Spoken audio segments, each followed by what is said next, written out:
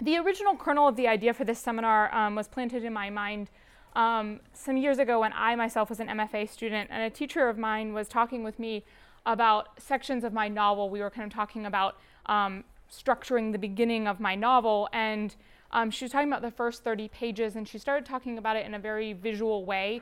She was talking about the scenes and how they struck her in these color tones, and she was talking about them going from blue to gray to black, and she was encouraging me to shift some things so that there would be a little bit more contrast in there. And as she was talking about that, I just started thinking about, why don't we talk more about writing in terms of color or in terms of light and dark like that, and how in music, we talk about minor and major keys, and in painting there are some terms for darkness and light that I think are useful and can be useful for us as writers too.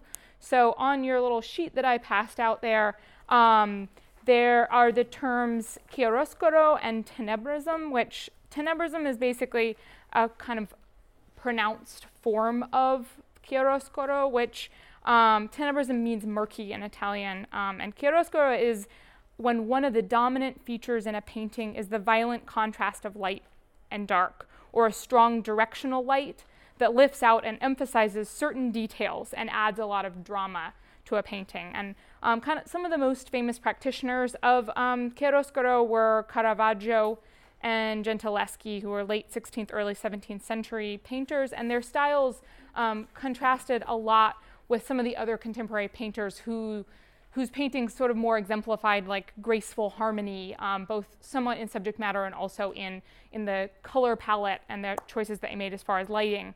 So I'm going to have us look at two of these images to start out with. It's okay. I can keep, yeah, okay. So there's two paintings that I'm going to have us look at. This is the Caravaggio painting. Both of the paintings actually are paintings of Judith and Holofernes, a biblical scene where the widow Judith charmed the enemy Assyrian general Holofernes and got invited into his tent and then beheaded him. So chiaroscuro doesn't, to be using the chiaroscuro, it does not have to be a violent depiction of something violent. It's more about the light, but it does lend itself to this type of thing. So looking at how much darkness and light there is, and then we can look at the other one too really quickly. If it's there, it's okay if it's not. Okay, that's fine. So you can know it's okay. You can Google it. They're similar, and they both of these images use that kind of strong directional light, and a lot of the painting is in darkness. The thing that interests me about these paintings is how simultaneously beautiful and kind of terrifying they are. And this contrast of light and dark, obviously the subject matter also, but even just the colors that are used in the lighting makes a sort of mixture of beautiful and horrifying. And I think that this contrast is something that we can take from this. Oh yeah, so here's the other one. Same thing. And this one even more kind of pronounced. So much of the painting is in darkness, right? And that strong directional light and what it is that we focus on because of the light and the dark. Whenever, we can keep it up there for a minute, but that's all that I need that for. And when I think about this in terms of writing, I'm reminded of I put a couple quotes on the top of your handout there, and that last quote is a quote from the writer Josip Novakovic. And he was talking about fiction writing, but he said, if you run, you move forward by creating imbalance, and not to fall, you put your foot forward. And I think that this imbalance, this off rhythm of the unexpected and deep contrasts is what's going on in these paintings and what should be going on a lot in our writing, and that's kind of what I want to talk about today. And it goes along with when Jesse was talking about Baxter and not all the arrows going in the same direction, right? So if we as writers want to use contrast and imbalance to create something striking, something where we can direct the light and the darkness, like in these paintings, then what tools do we have at our disposal? And that's where the handout I gave you is kind of just basically an outline of what I'm going to talk about today. And obviously there's many, many ways that we could use it, more than I can talk about in my time today. But I'm going to kind of lead us through some techniques that I find useful, and basically we're going to do some kind of close reading, looking at the text that I assigned. Then we're going to do a little writing exercise, and then I'm going to try to leave enough time at the end for us to have some discussion. I'm going to start with what I see as kind of the broadest and narrowing down. Perhaps the broadest and oldest form of contrast in storytelling is this idea of good versus evil, or light versus dark. We see it in all sorts of different religious texts, right? We see it in lots of different myths, fairy tales. The Bible starts out with a story, and God saw the light, that it was good, and God divided the light from the darkness, right? And we go a bit further in the Garden of Eden, and we find that the tree of the knowledge of good and evil. And we learn that to know the difference between good and evil is to be godlike. And we also learn that man inherently has evil in him. The imagination of man's heart is evil from his youth. And this creates a tension there, right? The division of light and dark, good and evil, and then man who is made in God's image, but who has evil in his heart from his youth. I think that if we think about another type of broad mythic darkness, another place that we can draw inspiration from is lullabies. In the 1920s, Federico Garcia Lorca started collecting Spanish lullabies, and he gave this lecture in 1928 in Madrid, and he said that in his opinion, Spain utilizes its saddest melodies and most melancholy text to tinge her children's first slumber.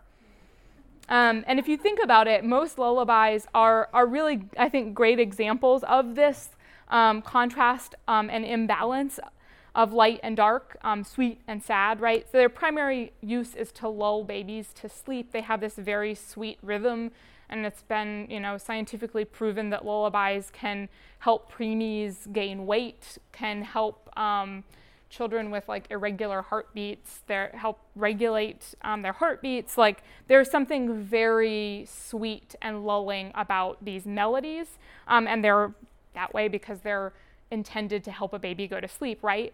But almost always these songs carry a darkness within them. In Rockabye Baby, right, the cradle falls and the baby falls. We have the Hushabye, where there's the poor little baby is crying mama as the birds and butterflies flutter around his eye. And this is not just Spanish lullabies and American lullabies. There's a 200-year-old Arabic lullaby that goes, "I am a stranger and my neighbors are strangers. I have no friends in this world. Winter night and the husband is absent." Right? So like we see those words on the page and they're so dark, but we think about a mother cradling her baby and singing a very sweet tune to those words. There's that imbalance. And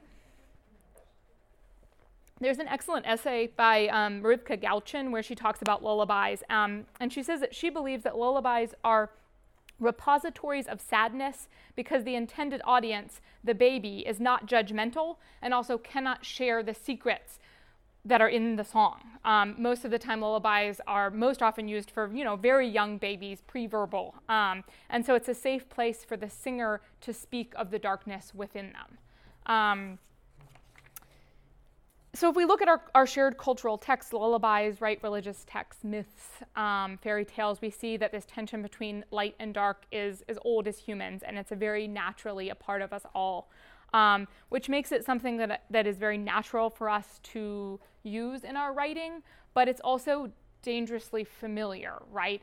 It's something that we might go, how am I going to make that fresh? It's already been done, and so. With that question in mind, how do we make this archetypical good and evil, light and dark fresh? I want us to turn to the Blood Meridian reading. This is a section, obviously, it's just part of a chapter. And in this section, we're traveling with the Glanton gang through New Mexico. And among them is Judge Holden, who's often referred to simply as the judge. And do you all find anywhere in this text where the judge talks about his vision of order in the universe or order in creation?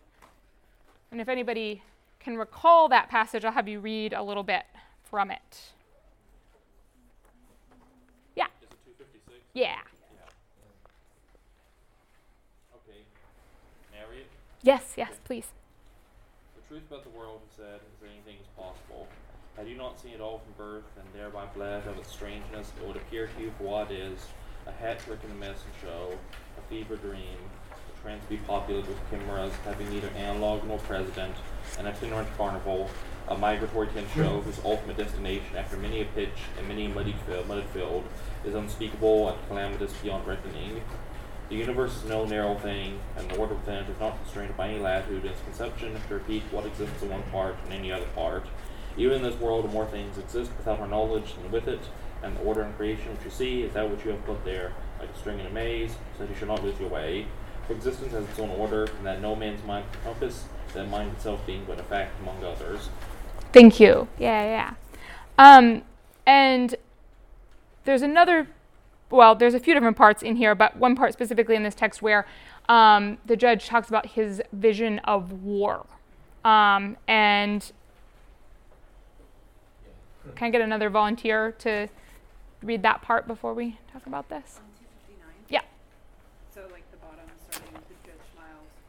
Yes, Okay. exactly. Okay. The judge smiled, his face shining with grease. What right man would have it any other way, he said. The good book does indeed count war and evil, said Irving. Yet there's many a bloody tale of war inside it. It makes no difference what men think of war, said the judge. War endures. As well ask men what they think of stone. War was always here. Before man was, war waited for him. The ultimate trade awaiting its ultimate practitioner. That is the way it was and will be. That way and not some other way. Thank you. Yeah. So we get the judge's kind of philosophy in a nutshell here in these two quotations, right? And as we are listening or reading to those, we probably have a lot of different associations coming up, right? I mean, he even references the Bible in there, right? And we are maybe thinking back to like that quote that I said in the beginning, the imagination of man's heart is evil from his youth, right? Or there's Jeremiah 17:9, the heart is deceitful above all things and desperately wicked, who can know it, right? So these are not, Cormac McCarthy didn't invent these ideas, right? These are not like brand new, nobody thought about this before. Oh, wow, man, has evil inside of him. So how is this being made fresh? Well, one way, one contrast that I want us to think about and talk about in here is the language versus the content. Even that, though, is in many ways not entirely fresh. This beautiful language that Cormac McCarthy uses to talk about really ugly things, but that too has a place, you can find its ancestors in other places, even in the Bible, right? This beautiful language, these bloody tales. So that also is not something that he's entirely invented. But something that's fascinating to me about this book is if we think about the context of it, where it's set. So this is in Texas and New Mexico in the 1840s, the late 1840s, right? And I don't know how much anybody knows about what was going on in that time, in that place, but the Mexican-American War was going on there, and this was the first American war fought on foreign soil. It was started by President James K. Polk. They wanted to admit Texas as a state. It had been its own kind of, it had been a republic separate from Mexico, but not a part of the United States. And when the United States wanted to admit it as a state, then Mexico said, like, hold on, wait a second. Basically, we didn't let this go yet. And so this war started. And it was a war that was pretty popularly supported in the United States, this annexation, and it was wrapped up in two ideologies. One was the frontier theory, which was this concept that the American male, in order to stay strong, needed to test himself against the wild frontier, and that we were kind of running out of frontiers in the United States. And the other ideology is manifest destiny, which is essentially the idea that it was God's will that the Americans annex these heathen lands. The lingo of the day said America was reaching out her hands for that which Providence has given for the development of the great experiment of liberty and federated self-government. So if we think about the judge and all that he is saying, we also think about, I know you only have this one part of the text, but I kind of gave you an idea there on the first page of what kind of stuff happens in all the text. If we think about that in context of manifest destiny and the frontier theory and what Americans were saying about the war at that time, it gains a whole new set of meanings, right? So these archetypical good, evil, light, dark. Cormac McCarthy doesn't set this book in the Garden of Eden, right? That's been done. I mean, we could find new ways to do it, right? But he sets it on in New Mexico and Texas in the 1840s, and so it gains a whole new set of meanings. And so suddenly he's talking about American expansionism, American imperialism, and he's using this really kind of ancient language, and he's using these ideas of good and evil that he didn't invent these ideas, but they gain a lot of new meanings. So basically, I'm saying, think about context, right? If we feel drawn to write about good and evil, light and dark in these huge kind of metaphorical, archetypical ways, then maybe one way that we could make it fresh is by putting it in a new context. And thinking about then what are these concepts of war and concepts of the order in the universe, right? Especially that the war part, yes, and also the order in the universe. He is saying, if he's saying that it's like a hat trick, it's like a string in a maze, then that completely destroys the manifest destiny idea, right? That, you know, this is what we have to do because the heathens need this, right? Well, if the order in the universe doesn't work like that, if it's like a string in a maze, then really these men are just going there because of the bloodthirst inside of them, right? So new context can do a lot for these old ideas. The next kind of technique that I want us to think about is landscape and how we can use contrast of light and dark in landscape. And for this, the readings were The Devil's Highway and The Breeze Pancake Story. We're going to talk about The Devil's Highway first. This, again, is a real small section of this book, which is a really incredible book. I encourage everybody to read it. This is from the opening of the book. It's nonfiction. All the rest of my readings are fiction, but I just thought that this really does a great job of exemplifying what I wanted to talk about with what he does with landscape. And so this is also interesting because it's set in a similar-ish area to where Blood Meridian was set 150 years later. And the thematic darkness in Blood Meridian is mostly centered around the humans in it, right? And the landscape is definitely a part of that book, but especially in the section that we read, it's about darkness in man. And then in The Devil's Highway, we see it represented almost explicitly in landscape itself, right? This is the very beginning of the book. And there are humans in here, but we don't really learn that much about them, right? What we do learn about them comes from learning about the landscape that they came from and then the landscape that they're in. Can I get somebody to name some of the ways that the landscape that these men came from is described? What are some of the words that are used to describe the place that they came from? Yes. Green bushes. Yeah. Green, lots of green, yeah. I'm getting like a sort of Arcadian or Elysian imagery, like very sort of heavenly, idyllic, very bright and colorful. Yes. Butterflies and Yep. waterfalls. Yep, mist, water, green, soft, butterflies, children, right? And what about this landscape that they find themselves in now? Spikes and crags, saguaros and prickly pears. Yeah, The green here was gray, yeah. burning. Mars. Yeah, and even the distance is dangerous here, right? Bottom of that page 4. In the distance, deceptive stands of mesquite trees must have looked like oases. 10 trees a quarter mile apart can look like a cool grove from a distance. In the western desert, 20 miles looks like 10, and 10 miles can kill.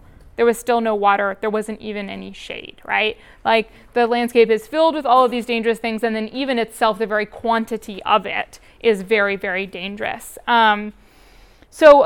Obviously, we have a very strong contrast there, right? The imbalance there between what they're familiar with and what they associate with home, and then where they find themselves. The landscape, to me, is really the main character in this first section of The Devil's Highway.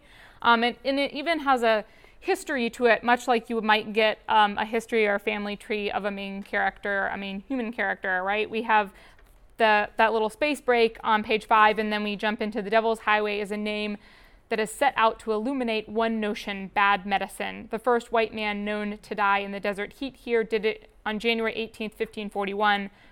Most assuredly others died before, right? We go into this kind of history of this place, and we learn from it just how important this landscape is in this book. It really is its own character, right? And we go on the next page into some of the stories told about it. The plants are noxious and spiked. And the wildlife is nocturnal, it creeps, poisonous, alien, and then there at the bottom, finally, as if the desert felt it hadn't made its point, it added killer bees. Right? So our main, in the opening of this book, our main nemesis is this landscape, and it's contrasted heavily with the place that these people come from and the soft water green of that place. So. If we turn to the first day of winter, very different landscape, right? But in a lot of ways, the landscape here is functioning in a somewhat similar way. The landscape ends up being the enemy, kind of, in a way. What are some words that are used to describe the land in Pancake's first day of winter? Frozen. Yep. Anybody else?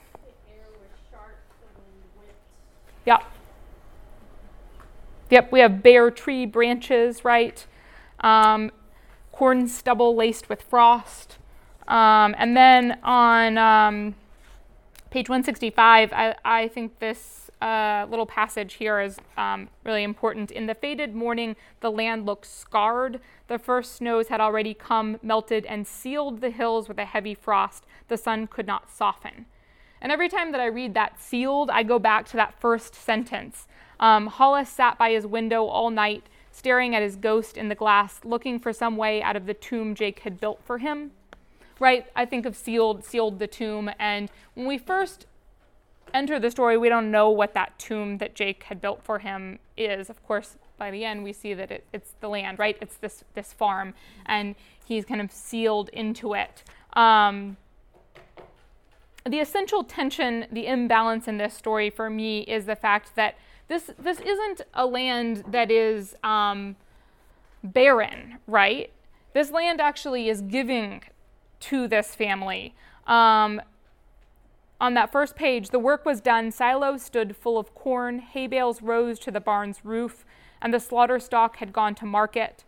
It was work done for figures in a bank for debts, right? So the farm is producing, but they're in so much debt that it all just goes immediately to the bank. And so unlike the desert landscape, right, where it really is not a place where the humans can safely live, here the imbalance is that land is giving to this family, but they're in debt. And so in that way, the land also becomes an enemy in a way, right? And is sort of holding this character hostage.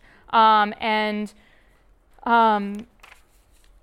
also a lot going on in this story, I think, with color that I want us to look at before we move on to the next reading. There's one thing that when I taught this story, I teach a writing workshop at the federal prison in Beckley, and I taught this story, and one of my students pointed this out, and I thought it was pretty remarkable. I hadn't really noticed this before, but he pointed out the red of the fox in this story. So the fox comes in on page 166, and he was saying, if you thought about illustrating, if you were going to illustrate this story, the colors that you would use for the most part are white, gray, black, brown, and then the fox enters, right? And there's this splash of bright color there. And Hollis, in a fit of meanness, he snapped the rifle to his shoulder. And there's a lot of associations with a fox anyways, right? But also that color, and he associates it with the fox with Jake. It also comes at the moment in the story right before he has this kind of crisis of asking himself, like, could he kill his parents, right? And we suddenly have this like flare up of color in the story. And it made me think a lot about the chiaroscuro paintings and how that Pancake, by holding back color throughout the rest of the story, it makes the color here much more vibrant and important, I think. You know, if he had used a lot of color throughout the story, we might not really notice the fox as much, but the fox, I think, is extremely important to this story, and we really see it in contrast to the kind of muted colors of the rest of the story. And I'm gonna kind of go through these readings, and then I'm gonna leave some time at the end. So I'm just gonna kind of keep moving through talking about what I'm seeing as far as techniques in these, and then we'll have time for discussion at the end. So in addition to these kind of archetypes of good and evil, in addition to maybe layering in contrast into our landscapes, I think that another way that we might use contrast in our writing is through having our characters witness darkness. And Bonnie Jo Campbell's Trespasser is a story that I like to use to talk a lot about witnessing. There's two girls in this story, right, of sort of similar age, very, very different backgrounds, and they witness each other through a shared space. In the opening of this story, we see the space through the perspective of the family. The mother jiggles her key in the ancient lock, nudges open the heavy oak door with her shoulder, and then freezes on the threshold. The father steps around her, enters the kitchen of the family cottage. Last summer, he and his daughter painted these walls sunshine yellow, and drops one of his 2 bags of groceries onto the linoleum. The 13-year-old daughter's mouth glitters with braces. She squeezes her gym bag to her chest and says, "Holy crap." So they're entering this space that's their space, right? That's a very safe space for them. And we have family cottage, sunshine yellow, father and daughter, daughter's mouth glitters with braces. And then when we move to the next paragraph, this is where they begin to witness the trespasser, what the trespasser has left behind, right? We get burned black, scorched, shattered, broken, ammonia smell. And this is how the family first experiences the trespasser. Meanwhile, she is a curly-haired blonde, right? And she's slipping out the back door. But while she was there, she also witnessed the family through their objects, the things that they had left there. Condiments, pastel birthday candles, nests of twigs and pale blue robin's eggs, and figurines and portraits long invisible to the family. I like that line. I think that line is really important because so much of this place is invisible to the family because they're so familiar with it, and she's sort of rearranged things in a way so that she's seeing them, but they also, through this process, begin to see themselves also. On page 3, the expectations are subverted a little bit because the kitchen is scorched, right? Someone has come into this place, and so there are certain expectations probably of what occurred here. And at first there seem to be a few objects missing, right? Like it seems natural that like someone broke in and was cooking meth in your house, like they probably stole some things. But the objects seem to be missing from the daughter's room, but the daughter discovers them in her closet where the trespasser slept 5 nights in a nest created from all the pillows in the house. She curled there with 2 stuffed ponies and a unicorn, the pink flannel pajamas that say Daddy's Girl, and the secret purple spiral notebook that is identical to the one the daughter keeps in the city. So again, the objects of the daughter, this is how the trespasser witnessed the daughter and her world that's very soft and pink and comfortable, right? And that notebook, which Bonnie Jo Campbell does a really interesting thing with this notebook, I think, because she has the trespasser, not only does the trespasser read it and witness the daughter through it, but when we get it sort of like filtered and in reverse through the trespasser, because we see everything that did not happen to the daughter, right? That's kind of how it's explained to us. We have this paragraph: the daughter has made it more than 13 years without having spent a night with her dresser pushed up against her bedroom door to keep her mother's friends out. Nobody has ever burned her face with a cigarette, and she has never burned her own arms with cigarettes just to remember how terrible it feels. The swimming daughter has never tried to shoot up with a broken needle, never spent time in the juvenile home or in the filthy bathroom of an abandoned basement apartment. She has never shaken uncontrollably in the backseat of a car all night long. The daughter has never broken a window to crawl into somebody else's place, has never needed something so badly that she would do anything for 3 men, strangers, to get it. And I think that's so cool because we learn so much about both of these girls simultaneously, right? Everything that the daughter has not gone through, but obviously everything that the trespasser has experienced. And we see her perspective as she was reading this journal, that she was reading about the daughter, but she was also seeing herself, right? And in contrast, she sees how much she has gone through.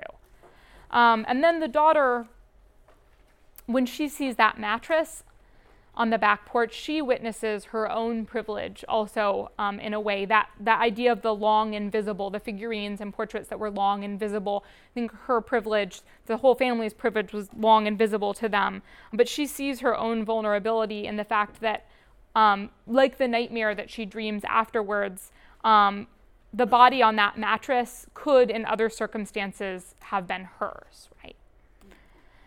So I think this story is really cool to study because of all the contrasts that are happening in it, and the inversion and the way that Bonnie Jo Campbell helps us to see both of these girls through each other, even though they never actually interact with each other in person, right? The other story that I wanted us to look at as far as witnessing is the Phil Clay's Bodies. Deals with a lot of witnessing of darkness here too, right? What the narrator has witnessed, but also what other people demand to witness through him. We start off this short story with a story. There are several stories inside this story, right? So we start off with the story that the narrator says he tells people when they insist on knowing about his time in Iraq. And this is a story that, in the narrator's words, is total bullshit. But it tells us so much about the narrator that this is the story that he chooses to tell people. So if I can get somebody to just name off, what are some of the details of this first story? Or what are some of the things that stood out to you about this first story that our narrator tells us in Bodies? Fallibility of Corporal G. Like, Corporal G is supposed to be in this position of power and be kind of, you know, what everyone aspires to be like, but he's made into the fool of the story. Okay, right. So, yeah. There's a dark humor in that, and his position is kind of switched up, yeah. Anybody else, anything else that stood out to them about this bullshit story that he tells people when they insist on knowing about Iraq? I think the details of it really struck me, like when the bag ripped and cut the body's skin, like that just...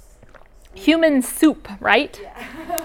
He calls it human soup running down his mustache. And then there at the end, that detail that he says, if I'm telling the story sad, then he can stop there, right? But if he's telling it funny, then he goes on to say that the colonel screamed like a bitch.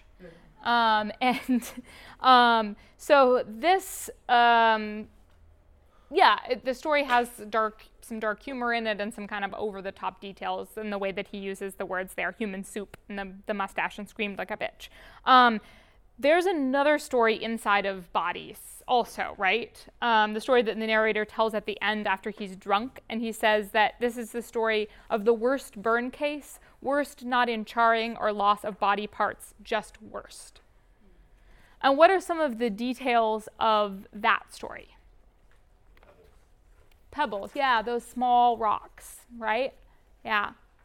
And what does Corporal G say about this instance, this man that's died? He says that guy could have been holding on to anything. So this short story of Bodies is bookended by these two stories, right? The human soup story and the two small rocks story. And it's the contrast between these two stories, I think, that makes the bigger story of Bodies really work. It's about the distance between the truth of a situation and what we say about that situation.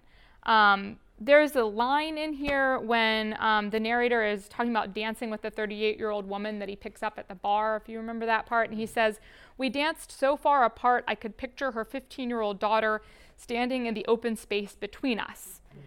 And this line always stands out to me because I think it's speaking about more than just the distance between them. I think that space that he describes is also the gap between a lived experience and then the attempt to communicate about that. It makes me think about, there's a quote from Dennis Johnson where he says, "What could be lonelier than trying to communicate?" And I think that's really what this story is about, is the contrast between that flashy, grotesque human soup story, right, which is one way of trying to communicate about what happened there, and also one way of interfacing with people's expectations about what that experience was, and the strange, quiet, heartbreaking Small Stones story, which is a very different way of trying to communicate about the kind of uncommunicable, the space there that he has no words for what happened over there, and those are the two kind of opposite extreme ends of how he tries to communicate about it. And I think that that works well as a structure too here, like bookending this with these two very contrasting stories about the same essential experience. I'm going to have us shift a little bit now, and those two stories we're talking about witnessing darkness, and I'm going to have us think for when we look at the last three readings, about writers who are creating characters with a real darkness within them, and what does that look like? What are some different ways that we can use that? So the first one that we're going to talk about is, where is the voice coming from? And this story is really, it's full of ugliness, right? And it's not a very easy story to read or to talk about. But I think that there's some important stuff in here and some important choices that Eudora Welty makes that I think are really interesting to look at. It's a real small little story, right? But Eudora Welty makes some pretty big decisions here. She wrote this story in June 1963, the very night after she heard about the murder of civil rights activist Medgar Evers. And there's a really great essay, if you're interested, that Casey Sepp wrote for The New Yorker that's about this story. I'm just going to quote from that essay just a little bit. The original title of this story was From the Unknown, yet much of its power comes from Welty's willingness to acknowledge how much she did know. In an interview with William F. Buckley, she later said, "What I was writing about really was that world of hate I felt I had grown up with, and I felt I could speak as someone who knew it." This admission is powerful and scary, right? She admits that she's familiar with that world of hate, and she writes from that place, and she chooses to put it in first and in a little bit of second person, which I'm going to talk more about that. In Sepp's words, the burden of judgment is imposed on the reader. The story is haunting because that burden is ours. And I think that burden is especially accentuated by the use of second person. So I'm going to have us look at some of the passages that are in second person here on that first page. 1, 2, 3, fourth paragraph, the last starts with the last two sentences there. "It's where you all go for the thing you want when you want it most. Ain't that right? The branch bank sign tells you in lights all night long even what time it is and how hot. When it was 3:45 and 92, that was me going by in my brother-in-law's truck. He don't deliver nothing at that hour of the morning. So you leave Four Corners and head west on Nathan B. Forest Road, past the surplus and salvage, not much beyond the comeback drive-in and trailer camp, not as far as where the signs start saying live bait, used parts, fireworks, peaches, and Sister Peebles Reader and Advisor. Turn before you hit the city limits and duck back towards the icy tracks. His street's been paved. So Welty implicates us here, right? We're driving alongside the narrator on the way to Roland Summers' house. And she leaves that burden of judgment up to the reader. There is not a moment in this story where our narrator suddenly has an epiphany and realizes how incredibly horrific what he has done is. He is not arrested and taken off to jail. He is not put on trial. We don't have that in here. And yeah, no, please. They did get him, of course. Right, in real life they get him, right? Yeah, You know, yeah. And he was just like that. Yeah, and you know what's a really interesting thing to note about this story is she wrote this story before anybody had found Byron de la Beckwith. She wrote this before anybody knew, and actually when it was published in the New Yorker, they had her change a few details because she had written him so uncannily similar to the real life man Byron de la Beckwith that that they needed to change some things. But she wrote it the next day before anybody had even knew anything. Yeah, it's really strange and interesting, that part. And yes, they did get him in real life, and then he didn't. Yeah, I forget all the details of the real life part of it, but he was eventually, justice maybe was, he was arrested, but yeah, we don't get any satisfaction of that within this story whatsoever at all. And I think you might be asking me, right? I'm talking about light and dark, and where is the light in here?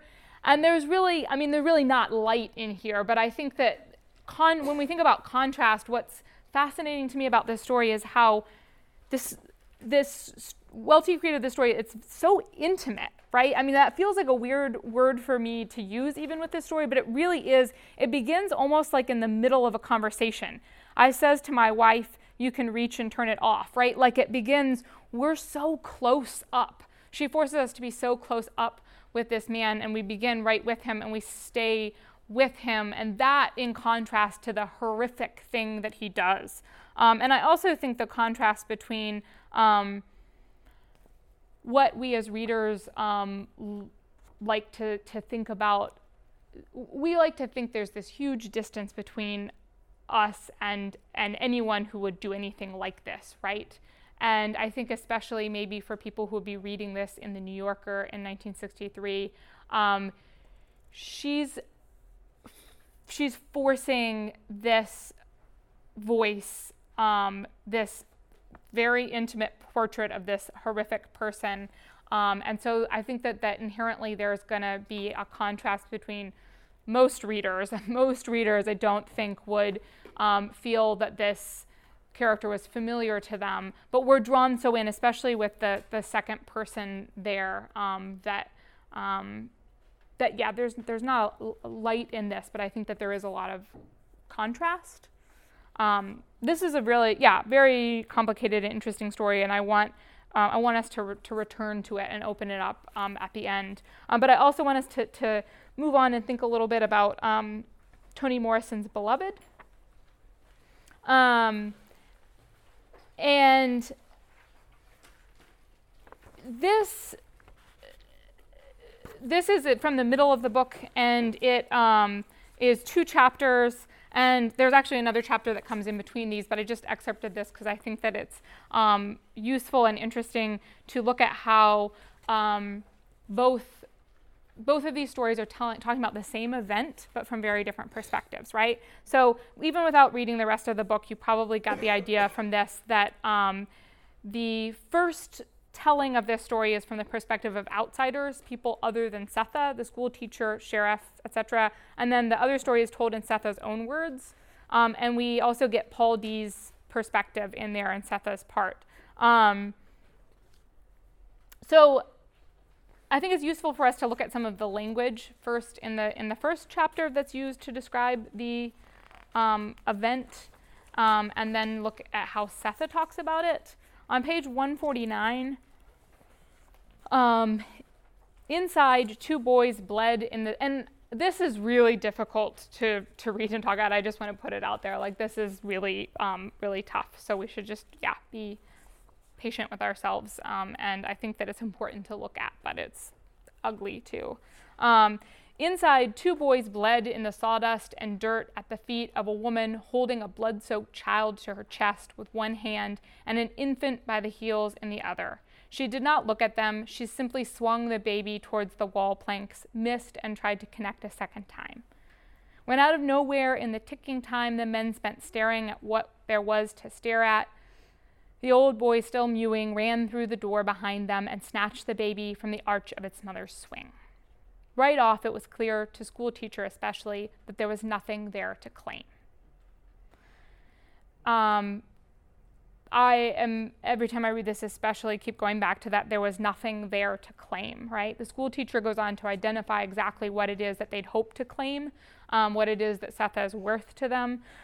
She's the woman school teacher bragged about, the one he said made fine ink, damn good soup, pressed his collars the way he liked, besides having at least 10 breeding years left. Then he says, but now she'd gone wild due to the mishandling of the nephew who'd overbeat her and made her cut and run. And he talks about the nephew's treatment of Sethe in terms of animals. School teacher had chastised that nephew, telling him to think, just think, what would his own horse do if you beat it beyond the point of education? Or Chipper or Samson, suppose you beat the hounds past that point that away. So from this perspective, Sethe, she's taken property, right? Useful, lucrative property away from school teacher and the nephews, and she's done this because she's an animal who was mistreated. And on 151, the sheriff says of this situation that it's all testimony to the results of a little so-called freedom imposed on people who needed every care and guidance in the world to keep them from the cannibal life they preferred. So sheriff sees a cannibal regressed to her natural state, and the school teacher sees a mistreated animal. And then we get Sethe's perspective in the next chapter, right? And on 163, this is how she explains what happened. Simple, she just flew, collected every bit of life she had made, all the parts of her that were precious and fine and beautiful, and carried, pushed, dragged them through the veil, out, away, and over there where no one could hurt them. Over there, outside this place where they would be safe. And on 164, she says, I stopped him, she said, staring at the place where the fence used to be. I took and put my babies where they'd be safe. So this is her version, right? She saved her children because she loved them so much. And we get Paul D's perspective where he says, your love is too thick. He says, what you did was wrong, Sethe. And he also says, you got 2 feet, Sethe, not 4. And so we are returning there again to the idea also, right, of human versus animal, and kind of grappling with what kind of person could do this or would do this, right? And Morrison presents us with very contrasting perspectives, showing us a bunch of different views of this terrifyingly sad scene of Sethe trying to save her children by killing them. But in the end, we don't get a final verdict.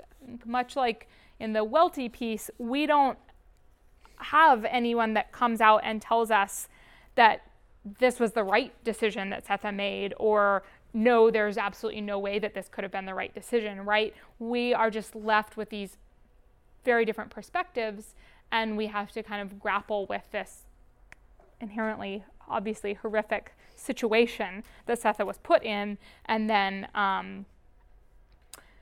what she did with it. And so I think that it can be useful and interesting in our writing to think about that, contrasting perspectives on something, especially something like this complicated, right? And not resolving it for our reader, not coming up with any kind of answer. I mean, I think a lot of us, I think most of us probably relate more to where Sethe is coming from, but I think Paul D's perspective in there is very interesting too, right? Because even when he's hearing it from her voice, he says, your love is too thick, right? It's a very complicated love that she has. Mhm. It just Yeah.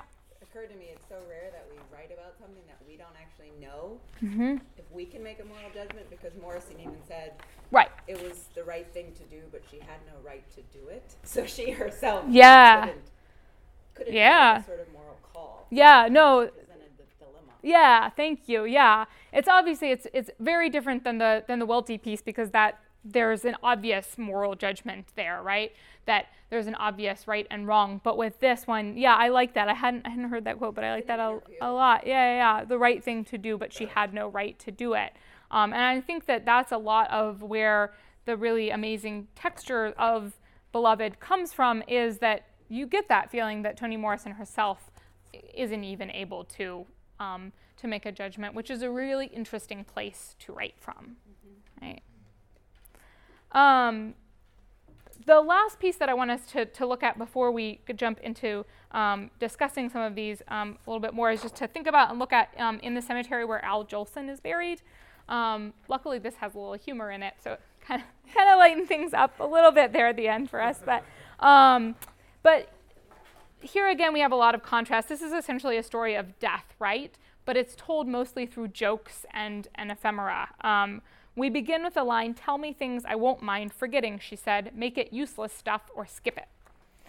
So the narrator complies with this request, but we start to realize as we're moving through the story that the useless stuff is not really so useless, right?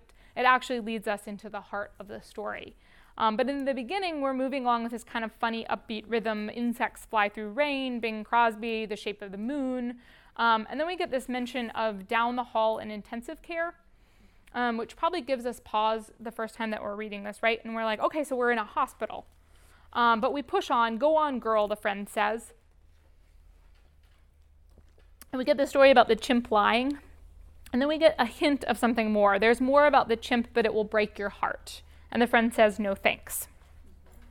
We get a little description of the masks, and then on page 2, the line, "2 months, and how long is the drive?" And by this point, we're realizing that something serious is happening, right? The friend has been here for 2 months. And then there's this explanation on page 2. "The best I can explain it is this. I have a friend who worked one summer in a mortuary. He used to tell me stories. The one that really got to me was not the grisliest, but it's the one that did. A man wrecked his car on 101 going south. He did not lose consciousness, but his arm was taken down to the wet bone, and when he looked at it, it scared him to death. I mean, he died. So I hadn't dared to look any closer, but now I am doing it and hoping that I will live through it." And there it is, right? The ephemera and jokes that the narrator and the friend crave are both attempts to not look and also attempts to eventually look at what is actually going on and live through it. And this moment reminded me of Phil Clay's Bodies and that contrast between the story that gets you the most and the story that's the worst, this difference, right? So he also says that the worst burn story, that it's not the one that's worst as far as charred body parts, it's just the worst, right? And she says here too, the one that really got to me was not the grisliest. In both of these, I think the stories that get to them are the ones that are the most vulnerable. They're the most human. They're not the ones that are, the grisliest. But it's terrifying to look at vulnerability. So we use jokes, useless stuff, or these kind of big, gaudy, dramatic stories like the human soup story. We deflect. So we move through this story and we keep getting bits of info that start to show us the depth of what's really happening. Lines like, because the good doctor is a little in love with her, he says maybe a year. Lines like, I miss her already. And these rear up in the midst of the jokes and the banter and the trivia. And then there comes the moment where the narrator says that she has to go home and she's going to leave her friend there in the hospital, right? And she says, I felt weak and small and failed, also exhilarated. And I think that so much is encompassed in that little list of contrasting emotions there. The fact that this clash of emotions, right? She does feel all of those things at once, weak, small, failed, but also exhilarated. And she goes into her kind of daydream, right, if she's going to take the car and go down the coast and drink sangria or whatever. And she's feeling all of these things at once, and then she returns to this clash of emotions at the end of the story once the friend is dead and is buried in the cemetery where Al Jolson is buried, which, does anybody know much about Al Jolson? So, yeah. So he was an entertainer and comedian of sorts, and performer, but he also performed a lot in blackface. So he's complicated also, I think, a lot in this story. Did you have, I don't know, anything more? Yeah. So the narrator returns to her memories in the end. She returns to her memories of that moment in the hospital where she felt weak and small and failed, but also exhilarated. And she kind of plays with it, right? In the retelling, she says, maybe she would tell it that she stayed the night. And so that moment of those contrasting emotions there is something that's staying with her. And she made one choice in the moment and went with the exhilarated, right? But in the retelling, she kind of entertains the idea that maybe she stayed the night. And then we end the story with the final anecdote, the other part of the story about the chimp, right? I think of the chimp, the one with the talking hands. In the course of the experiment, that chimp had a baby. Imagine how her trainers must have thrilled when the mother, without prompting, began to sign to her newborn. Baby, drink milk. Baby, play ball. And when the baby died, the mother stood over the body, her wrinkled hands moving with the animal grace, forming again and again the words, baby, come hug. Baby, come hug. Fluent now in the language of grief. Right? So this is the part of the story that the friend said no thanks to. And of course, our narrator is also now fluent in the language of grief. And it reminded me again also of the Phil Clay story. We have this kind of nice symmetry of the book ending of the funny chimp story versus this one, and Phil Clay's Bodies, the human soup versus the really quiet small stone story. So this is something, as far as technique, I think that's interesting to look at there, the way that she comes back to that. And she hasn't been looking very closely the entire time, right? She says it's too painful to look, but here she's really looking. She's fluent now in the language of grief. So I'm going to have us do a short little writing exercise, and then I'm going to have us come back, and I have a couple of questions for you, but I also will let you all lead a discussion just a little bit. But if you can take out some paper, I have 2 different writing prompts, and you can choose one. Those of you who are in my workshop, the first prompt, I already had you do a version of this, so you might choose the other one, but you might do it again. Either way is fine. So this story, In the Cemetery Where Al Jolson is Buried, actually came from a prompt. Amy Hempel was in a workshop with Gordon Lish, a writer and teacher and editor, and he has this prompt that he often gives that is, write about the worst thing you've ever done. And that's where this story came from. So this story it's a fiction story, right? But it's obviously based in autobiography. And at the bottom there, at the end, it says, for Jessica Wolfson. And this was Amy Hempel's answer to the worst thing she'd ever done. And so if you can take this in a couple ways, you can either write this prompt from the perspective of one of the characters that you're working with, maybe a character from a piece that you workshopped, or from your own perspective. And write for just a little while. I think I'm going to have us do this just for like 5 minutes. But write briefly about that, and then switch and write the worst thing you've ever done, and then the best thing. And this is all obviously in your own perspective or the perspective of your character. The second prompt you could do if you wanted is thinking about the Bonnie Jo Campbell story. Think about having 2 characters and writing that kind of inverted, like what one character has never experienced, but that being in conversation with another character, so what they have. So in that way, in that one, that the daughter had never. We'll take like 5 minutes and do that.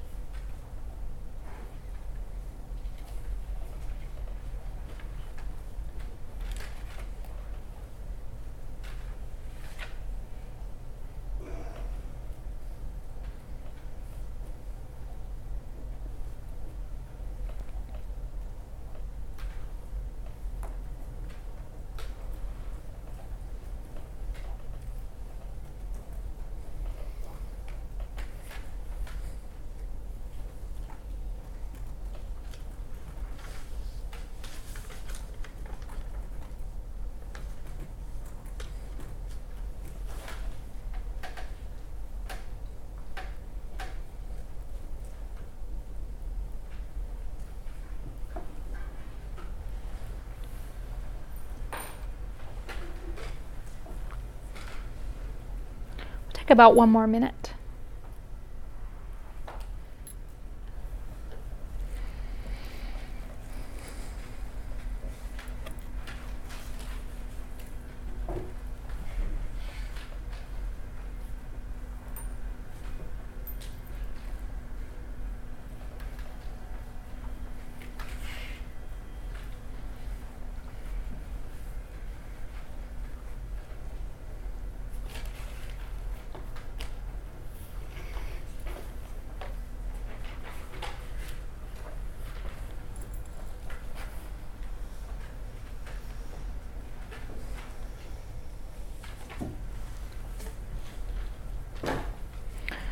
You can kind of maybe wrap up the line that you're writing. For the sake of time, and also because I think this prompt is particularly sometimes pretty personal, and I'm not going to have us share right now, but in our discussion, if you want to talk about how that felt, or if you want to talk about it afterwards, or feel free to share, obviously, with each other afterwards. But I just think, especially that first prompt is a good thing to ask our characters, and also an interesting thing to ask ourselves periodically, and your answer might change. It might not always be the same. I'm going to pose start us off our discussion. We have like 10 minutes left, right? With a question that finish with like a thought kind of question, and then we can take the discussion in another direction if you want real quick. But so Welty wrote later after that story, she wrote an essay called "Must the Novelist Crusade," where she talks about having a stranger call her up one night, and she says, the person said, "All right, Eudora Welty, what are you going to do about it?" It being racism in the South. And in this essay, Welty says that she believes that political crusading and moralizing produces bad fiction, but a plot is 1,000 times more unsettling than an argument which may be answered. The novelist, she says, works neither to correct nor to condone, not at all to comfort, but to make what's told alive. And when I read that, I kept thinking about the paintings, the Judith and Holofernes paintings, and how the painters didn't soften those images for us and make them more palatable or help us decide if Judith was in the right to do what she did, right? They just simply painted them so as to make it come alive. So I'm just curious about thoughts on that concept, or as it relates to that piece, or just in general, maybe.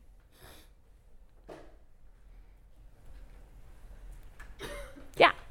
As you were talking through this seminar, I kept thinking about how important proximity is, and you keep coming back to that point about, it's the shared story, it's the point at which they meet, Right. But the seminar was really great about pointing out how close and how intimate and how personal these things have to be. And when I started, I did the worst thing, best thing prompt, and without going into it, what was really kind of curious, and what I hadn't even thought about in my life before, was that the worst thing and the best thing were both, they were connected. Oh, wow. Interesting. They rose from the same situation, and I just thought how I would not have come to that thought without these observations on proximity and darkness and light. Right. No, thank you for sharing that. Yeah. That's really interesting. Yeah, that our worst things and best things sometimes are, not too far from each other. It's funny because when I did that in workshop, one was an act of violence and one was an act of love. Right. Oh yeah. When we did it in workshop, I had them do the students each did their worst thing and then their character's worst thing to think about that. But yeah. Anybody else? Yeah. I was going to say kind of on the topic of reading, I was supposed to focus on Beloved because, like you were saying, that kind of like duality of not justifying the killing of your own child, but also like those people that were animalizing her and they were turning her animal into an object. Yeah. You don't want that for your kids. No, she saved them from that, right? Yeah. So it's like in Beloved, it was more like it resurrected sensations. It resurrected this kind of like that the quote alive, but it's also it gave it emotion, gave it movement. Whereas if say you were reading a report of what the story was based off of, you're getting the facts and the information, but in the story you're getting the entire kind of like conflict, and you're also getting the actual like the heartbeat of it, the pulse of this mother going, I have to take my children away from here. I'm trapped. I have to killed him. Yeah. Like that instance, like holy shit, well, what the fuck? Like Right. what would you do? Yeah, like what other, yeah. What are the options? Mhm. Because like the contrast of having someone go, yeah, you beat them too hard. That's why this animal ran away. Right. To have someone project that image onto Yeah. you, and then have that contrast of the mother going, well, shit. Yeah. What do these children? Yeah. Yeah, and we get that other perspective first, right? I think that it's really interesting and important in certain ways that Morrison has us see it through the outside perspective and then hers, right? In a way that we actually understand like her more by seeing it from the outside first. Yeah. And it's so interesting. She did pull that from fact. Like It's a true story. It is a true story. Yeah. Yeah. She breathed life into Yeah. it so that we could understand Yeah. both sides. Yeah. Like that was a real human who in history that like what would that feel like to be in that situation? And yeah. Anybody else also anything during our remaining time that you want to talk about these? We have 5 minutes left. Any of the readings too. It doesn't just have to be related to this question. But yeah. I've never been able to get through the entirety of Blood Meridian. And maybe I'll go back and try again. It's a tough book. It's not an easy read, but it's very interesting. Yeah. Other people. Who else is? Yeah. This is a bit piggybacking off of what he was talking about, but through this exercise, I was noticing that in order, especially when writing in the first person, when someone's doing something horrible, there always has to be a completely immaculate, in their head at least, justification for it. Because I never feel that if someone's going about to do something malicious, that they have the intent, well, this is a malicious and inexcusable act. Or if they do so, then they somehow paint themselves to be a martyr of sorts. As if they're like somehow sacrificing their own integrity or self for the sake of something that they think is worth it. So I think that there has to be some sort of positive justification, even if it's completely off base, to act as an impetus for any sort of vicious or violent or vile action. Right.